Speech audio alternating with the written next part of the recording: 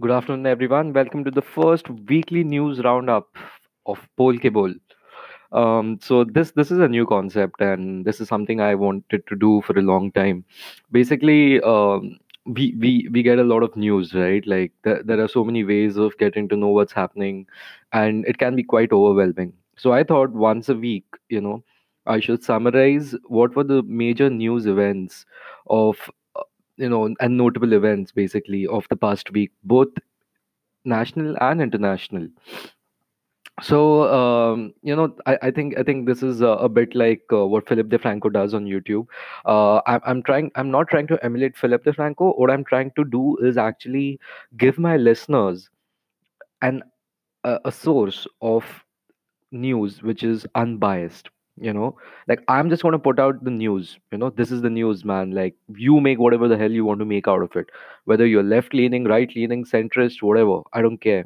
But it's important that people know what's happening, because many a times, because the format is incorrect and format is inconvenient, people are like, यार मैं Indian news follow नहीं करता, यार मैं international news नहीं पढ़ता, यार sports नहीं देखना है मुझको, पॉलिटिक्स में क्या हो रहा है वो भी नहीं देखना है मुझको, because people aren't you know being told the news in a proper way, and I'm trying to achieve this thing. uh, this is what I'm trying to achieve. I'm trying to give you guys the news in slightly amusing but like fairly interesting fashion. The news shouldn't be something that's boring. I'm sorry, it's very important, and the future of our country, of our civilization, depends on how people react to news. Okay, you guys might be thinking I'm exaggerating, this is just a fucking stupid podcast. Maybe that's true, but what is really important is how we react to the information that is given to us. It's very important, and whether we are aware or unaware, it's very important. So without further ado, I think I'll begin. uh, I'll begin on a very light note. So Kevin Hart, the comedian, the African American comedian, you might be knowing, short guy, really funny. He was there in the latest Jumanji movie, for those who don't know his stand up. So Kevin Hart was supposed to host the Oscars, and just recently I was reading about how hosting the Oscars is a thankless job, because you end up pissing off everyone, the left wingers, the right wingers, the centrists, the academy directors. You piss off everyone. Nobody is happy. Why would you want to do that? you know and if you look at the numbers, the Oscar viewership numbers have been going down steadily in the past few years. That has a lot to do with the fact that Hollywood in general is very left leaning, very ultra liberal, and that's fine. But they do a lot of virtue signaling, which people do not like. Like they are telling the entire country and oftentimes the world that this is how you should behave.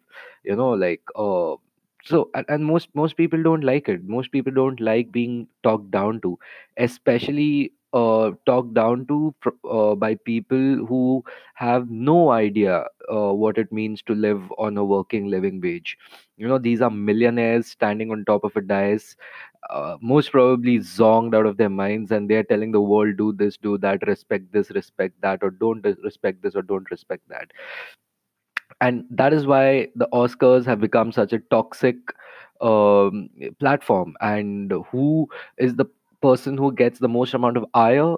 It's actually the guy who hosts the Oscars.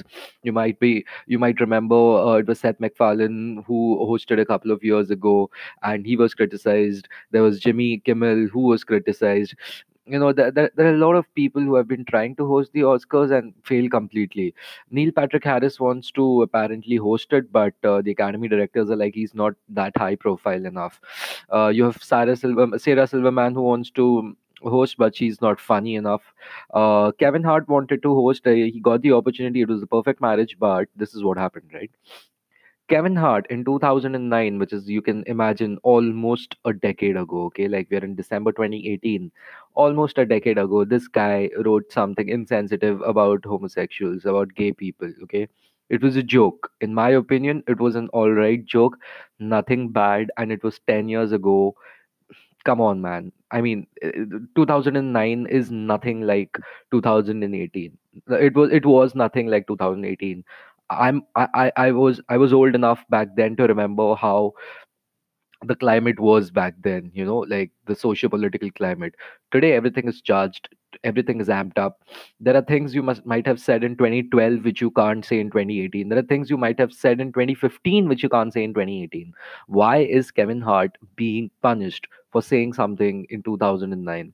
But anyway, this is what happened. People dug up his old tweets on Twitter, and the academy forced him to give up the position of the master of ceremonies for the Oscar.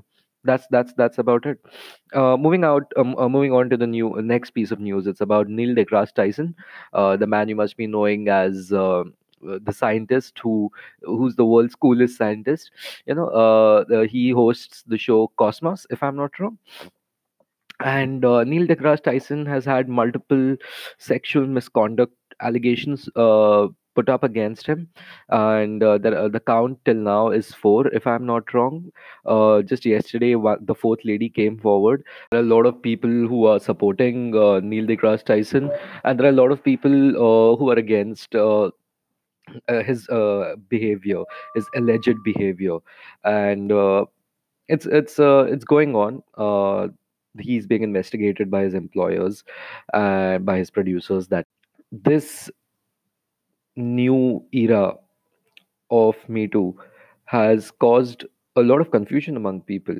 Now, why I took up Neil deGrasse Tyson being accused of sexual harassment is because the biggest news story that came out about Wall Street from Bloomberg this week was one on how Wall Street is changing its behavior towards women, in the sense that they look at them as time bombs waiting to blow up in the face. uh, they're looking to not hire them as much, and they and this is all because of Me Too, by the way, and this is not me saying it. This is an actual report where these guys went and interviewed 30 high profile executives in Wall Street. And I'm not surprised, man, because these guys are saying that men are refusing to hold closed door meetings. They're refusing drinks with the female colleagues. And in fact, there is one quote where this one incident which is reported. This is like one senior executive has a rule which was put up by his wife: no dinners with one-on-one dinners with women below the age of 35. Now, make of that what you will. Maybe it's an overreaction. I do, in fact, I think it's an overreaction, but it's a warranted overreaction, because how else? It's Newton's third law, right? Every action has equal and opposite reaction. So that's exactly what's happening, if you ask me. And see, it's a very dicey concept. You know, we need to make our workplaces safe for women, but we also need to tell the men that, listen, you won't be dragged into something you didn't do. Now, how do we do that? I don't know, man. Like, how the hell do I know? But here's the thing.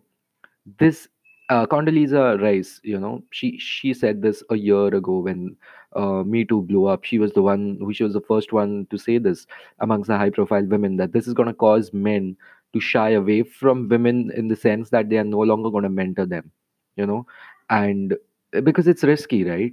Why would you want to take a chance that uh, you're seen with this young lady, and like, what if you're misunderstood? What if maybe there is something, and later on things go sour? What are we going to do then? Lives destroyed, professional lives derailed because of allegations alone. Now, this is the reaction that's coming up in Wall Street. I suggest you actually read that article on Bloomberg. It's about how Wall Street is shunning away and hiding away from hiring women. And my final opinion on this is just that there needs to be a balance. There needs to be a balance. Nobody should be made to feel unsafe in the workplace. Nobody, no matter what. But and that includes both men and women. Simple as that. Moving on to something more Indian. uh, the India Australia Test series has begun. The India Australia Test series has begun, and the Indian team has gone to Australia. Uh, in the past, when I was growing up, I hated this series. I just knew, yaar, pit ke aane wale wapas. Um, Not the case now, because Australia are no longer Australia, you know. And like back then, Australia was the Australian team. Like they had more players on their bench who were better than, their bench had better players than a starting lineup. And Australia at home was unbelievable, just unbelievable. It's the Border Gavaskar Trophy, and so India has started off well. Cheteshwar Pujara has done something really brilliant, and I think we're going to win this game. I think because Australia's the first innings was played by us, and we scored 250 runs in our first innings, and Pujara scored a century, which means most of the team, the rest of the team, just walked away, made up the numbers as usual. But then our bowling was brilliant, and we got Australia out for 235 runs only. So we started off our second innings with a 15-run advantage, and then we scored 307 in our second innings. And Australia is now on 104 for 4 wickets down, and they need 219 runs in 91 overs to win. And they got 6 wickets left, man. They're gonna lose this test. India is gonna win this test match finally. But yeah, I think I know why we are winning this. They're missing their captain. Um, Sandpaper. What were you guys doing, man? Like you guys are cheating. Australia was caught cheating in South Africa.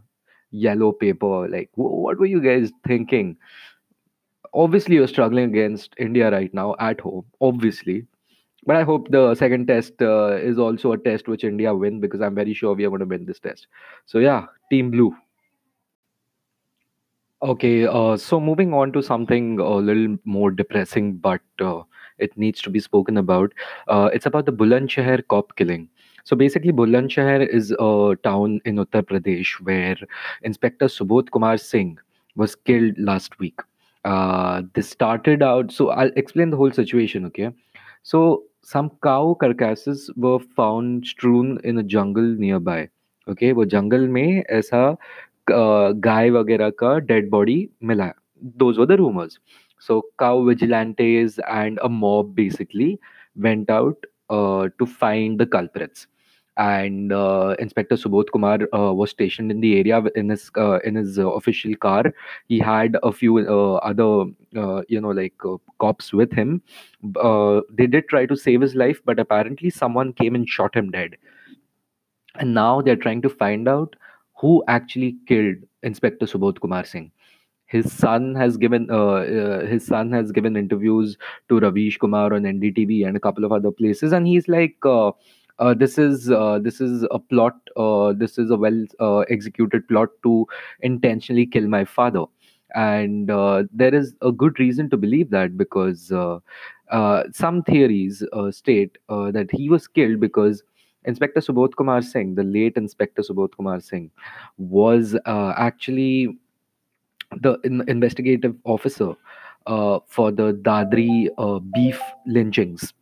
And when such things come into the picture, you begin to believe, bro, something's happening. But once again, as I said, this show is not for us to pass any judgments, but just to know, you know, like cops are being shot dead in broad daylight in Bulandshahr, Uttar Pradesh, and something needs to happen. Something really needs to happen. Uttar Pradesh has a reputation of having Jungle Raj, and it is not changing anytime soon. The Bharatiya Janata Party, who came to power with Yogi Adityanath over there, needs to really take control of the situation. But then again, I guess elections are coming in 2019. So yeah, there's that. Um, Oh yeah, in some good news, Vijay Mallya offered to pay back 100% of his principal amount. So he's in London, obviously. We are trying to extradite Mr. Vijay Mallya, Dr. Vijay Mallya, so to say.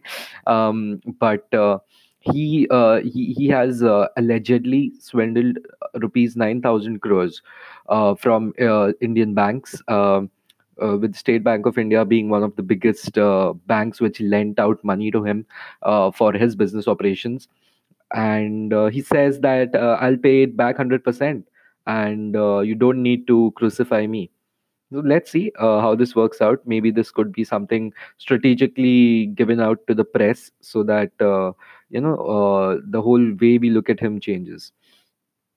Speaking of rich people, lots of celebrity weddings this week. We had this week or last week, I don't even remember anymore because it's been constantly there on my social media timeline, right? So you have Priyanka Chopra and Nick Jonas getting married, their pictures coming in thick and fast. You had Ranveer Singh and Deepika Padukone get married, and they have had like around 70,000 reception pictures released. And now we have India's richest man, Mr. Mukesh Ambani. His daughter Isha Ambani is marrying Ajay Piramal's son. What's his name? Ajay Piramal's son. Isha Ambani wedding, and who is he marrying? Is it Anand Piramal? Yeah, I think it's Anand Piramal. That's who she is marrying. And yeah, Anand Piramal obviously hails from the Piramal family, and Isha Ambani from the Ambani family. Obviously, the wedding is in Udaipur with even Hillary Clinton in attendance. I'm not kidding. Check it up. Yeah, that's the most surprising part. I'm pretty sure Mr. Modi will take out time even for this wedding, the way he went for Priyanka Chopra's reception. Speaking about politicians, lots of politics going on. There are some elections going on in Rajasthan, Telangana, Chhattisgarh, and Mizoram. So the results will be out on 11th of December, and exit polls are showing some bad signs for the BJP because. It shows that the BJP will lose out in Madhya Pradesh to Congress, and it's going to lose out to Chhattisgarh in Congress, or at least, or the best that thing that could happen, it could be a hung assembly. But BJP is either drawing or losing in both Madhya Pradesh and Chhattisgarh, according to experts. And you have Congress, which Mizoram being Congress's last stronghold in India, one of the last strongholds in India. It shows that Congress is even going to lose that. So I think it's going to lose it to the Mizo National Front or something. At least these are the predictions, you know. Telangana, where BJP is a very small player. So you have the TRS, which is the Telangana Rashtra Samiti, which is being led by KC Rao. They are bound to win this again. Congress to come second, and BJP says that we will support TRS, obviously. And yeah, that's about it. Let's wait till the 11th. But things don't look good for Mr. Modi, Prime Minister Modi, before the 2019 general election. So maybe there is just a lot of anti-incumbency going on, because Madhya Pradesh and Rajasthan have incumbent BJP governments, and Rajasthan, any which ways, like, never ever does it happen that, like, there is the incumbent government actually gets re-elected.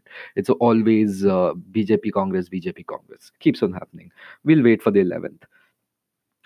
So what is the next topic? Yeah, just hold on, guys. I'm making a list.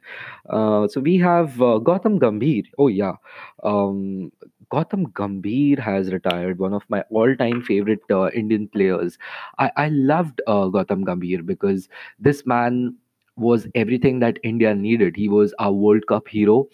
He's won two World Cups with us: the 2007 T20 World Cup and the 2011 ICICI World Cup final, 50 over one day final. And he scored over 10,000 in that international runs combined with Test and ODI.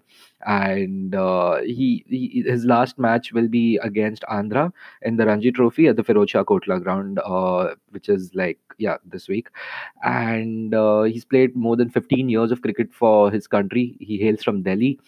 He's a typical Delhi ka Londa, and that's what I loved about Gautam Gambhir. He took shit from no one. If you look at Gautam Gambhir, he's not exactly the most imposing of personalities, but Gautam Gambhir was someone who was short but incredibly aggressive and technically adept. I mean, he was just too good, and he was mentally one of the strongest Indian cricketers of all time. Because India was always known to have like really good players, some of the best players in the world, but when push comes to shove, they would like be like, nahi yaar, out ho gaye. No, but Gautam Gambhir was not just a great cricketer; he was a winner. Which is why India has had enjoyed so much success since 2007-8, because for the last 10 years. And Gautam Gambhir will go down as one of the greatest legends produced by Indian cricket. Alongside Mahendra Singh Dhoni and not Suresh Raina, sorry, Mahendra Singh Dhoni and Yuvraj Singh, and Virat Kohli, obviously. I felt these four guys, they always had the X factor which India lacked for decades. You know, these guys had that thing that, you know what, I don't care if it's Australia, I don't care if it's South Africa, we're gonna defeat you. I don't care. You see, that's what India always lacked. And these guys got the the X factor, which, like, I might even put Rohit Sharma here and there once in a while, but not really, because he was far too inconsistent for my liking. But once again, this is about Gautam Gambhir, who's a legend for Indian cricket, and he's going to retire, man. And he made 58 test appearances for India, and just amazing, just amazing. 4,154 runs in tests and 5,238 runs in one day internationals. And he played 37 T20 internationals, scoring 932 runs, which includes the legendary 75 in the 2007 World Cup final against Pakistan, which we won thanks to Sri Sant and Mahendra Singh Dhoni. And yeah, of course, what a game that was. But here's the thing, right? Always, Gautam Gambhir got overshadowed by more swashbuckling, more media-friendly teammates of his. When he was coming up, he came up with the Dhoni, and he came up with Sehwag. Even when he opened, he's opened with Sehwag, and there is no player in this world who could match Sehwag's aggression, and his explosive nature of batting, which is a complete crowd puller, people pleaser. Gautam Gambhir was the, like the smart, like sensible player on the side. Very stroke. He was beautiful cricketing shots. He had cricketing shots, technically adept, as I said.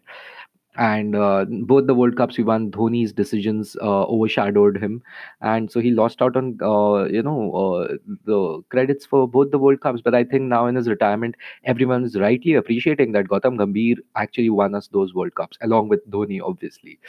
And yeah, that's about it. Thank you, Gambhir. I hope you, like, irrespective of your political stances, which are quite extreme, which is why I love Gautam Gambhir. He's himself. Gautam Gambhir will never be someone who's like, oh, I'll be politically correct. He's the least politically correct cricketer I know, and a smart one at that. And he supports weird causes, like, and by weird causes, I mean causes that need to be supported but aren't, because they aren't mainstream. I would like to take the word back, weird, but I would say important but edgy causes. Causes which are not mainstream. Like, he supported transgender rights recently by actually dressing up like one. He dressed up like a transgender, and he went out and he's like, yeah, this is their lives, this is how they look, and I'm supporting them. Look at me, you guys should support them too. I was taken aback, and I fell in love with Gautam Gambhir even more when he did that, because that guy has courage. That guy believes in what he says, doesn't back down. Gautam Gambhir, I love you, and a lot of people love you. Thank you so much. Happy retirement, and I'm pretty sure I'm gonna see you in the parliament. Yeah, that's about it. And yeah, obviously, boring news but important news. India has a new chief economic advisor. That's Krishnamurthy Subramanian. He's going to replace the previous one, Arvind Subramanian, who left the office in July this year. Mr. Krishnamurthy Subramanian is a faculty at ISB. He's an IIT IIM alumni. He's an engineer from IIT Kanpur and an MBA from IIM Calcutta, and then he did his MBA and PhD from the Booth School of Business, where he actually University of Chicago Booth School of Business, where he actually studied under Raghuram Rajan. Yeah, so I guess that kind of helps your case when you want to be the chief economic advisor. But yeah, he taking nothing away from Mr. Krishnamurthy Subramaniam. I think he will do good things for India, considering his academic pedigree. And I just hope he helps our prime minister, and like, just make, like, really good decisions for our economy, man. Like, come on, we need it, we need this. And oh yeah, just fun fact, Mr. Krishnamurthy Subramanian actually supported a demonetization, and said that uh, it was something which inconvenienced rich India, middle class India, but did not affect poor India, which is the real India according to him. So, so yeah, that's his opinion, I guess, and we need to respect opinions, but that's where he stands. And all the best to our new chief economic advisor. Uh, yeah, the last thing I'm going to speak about today is about the Sentinelese. So here's the thing, right? We all know what happened. We all know what happened. The Sentinelese are the clansmen. It's a clan in the Andamans, and these guys killed John Allen Chow, who was an alleged missionary who went to the Sentinelese tribe in the Andamans to, just make contact with them, and they apparently killed him. And the Indian officials couldn't even recover his body. It's actually quite sad, but. The internet was divided over what he was even trying to do over there. The Sentinelese are like, it's Indian policy to not mess with them, to leave them alone. And Mr. John Allen Chow did not pay attention to that, and he's no longer there, unfortunately. But why I'm talking about it is there's a brilliant article on Times of India, which came out on 3rd of December 2018, which is about and please do read it. I will try and put it in the description. When the Sentinelese shun bows and arrows to welcome outsiders. So this is a story from 1991, where a 13-member team met the Sentinelese people on their shores, and this was led by an anthropologist, Miss Madhumala Chattopadhyay, and till date she remains the only woman to have made hand-to-hand contact with them. And this article is actually an interview with Miss Madhumala Chattopadhyay, and she's a very reclusive lady, and she has some strong opinions, and she's like, the Sentinelese are extremely civilized, and we should leave them as they are. And the way she got their trust back in 1991, which was like 27 years ago, 27, 28 years ago, was by giving them coconuts for free, you know. And although there was one, as the article states, there was one teenager about to kill them with Sentinelese teenager about to kill them with a bow and arrow, but his mother actually stopped him. His mother or his aunt pushed him, and the arrow fell into the water, because these guys have been trained since childhood to be extremely averse of anyone who's visiting them. Like, they don't want to be touched, they don't want to be contacted. We must leave them as they are, which is why this article is so good. And you should really read this article. It's in Times of India, and how Miss Madhu Mala Chattopadhyay, who's now 57 years old and lives as a government official and lives and works as a government official in New Delhi, in the Social Justice and Empowerment Department, in the Ministry of Social Justice and Empowerment, sorry. And yeah, brilliant article. It makes you wonder, like, the Indian government actually stopped these expeditions in 1994. They're like, bus ho gaya, we don't want to contact these guys. And I think that makes sense, that actually makes sense. And in this article, it even Miss Madhumala even tells us that um, they killed the Britishers killed 1,000 Andamanese in the Battle of Andaman, and they kidnapped them from the habitats and tried to civilize them at homes. And those Andamanese contracted diseases like syphilis and measles, and they cannot handle outside world. They'll die of diseases. The immune system is not prepared. You know and why is it that human beings always want to conquer new land? Maybe there is something inside of us. I would just like to end this note, end this episode, not episode, this weekly news roundup by saying that live and let live. You know, that has always been my motto in life. And it's really funny that the first ever weekly news roundup I have done a podcast, the tenet I have always believed in my life has been live and let live. How difficult is it? Why should we always poke our nose into what others are doing and how they should live their lives? Live and let live, but also be aware of how others are living and how it might affect you in the future. Which is why news is so important. And just because the news is boring, just because the news is something you don't like, doesn't mean you stay away from it, you know, because you can hide from politics, but politics will find you. Okay.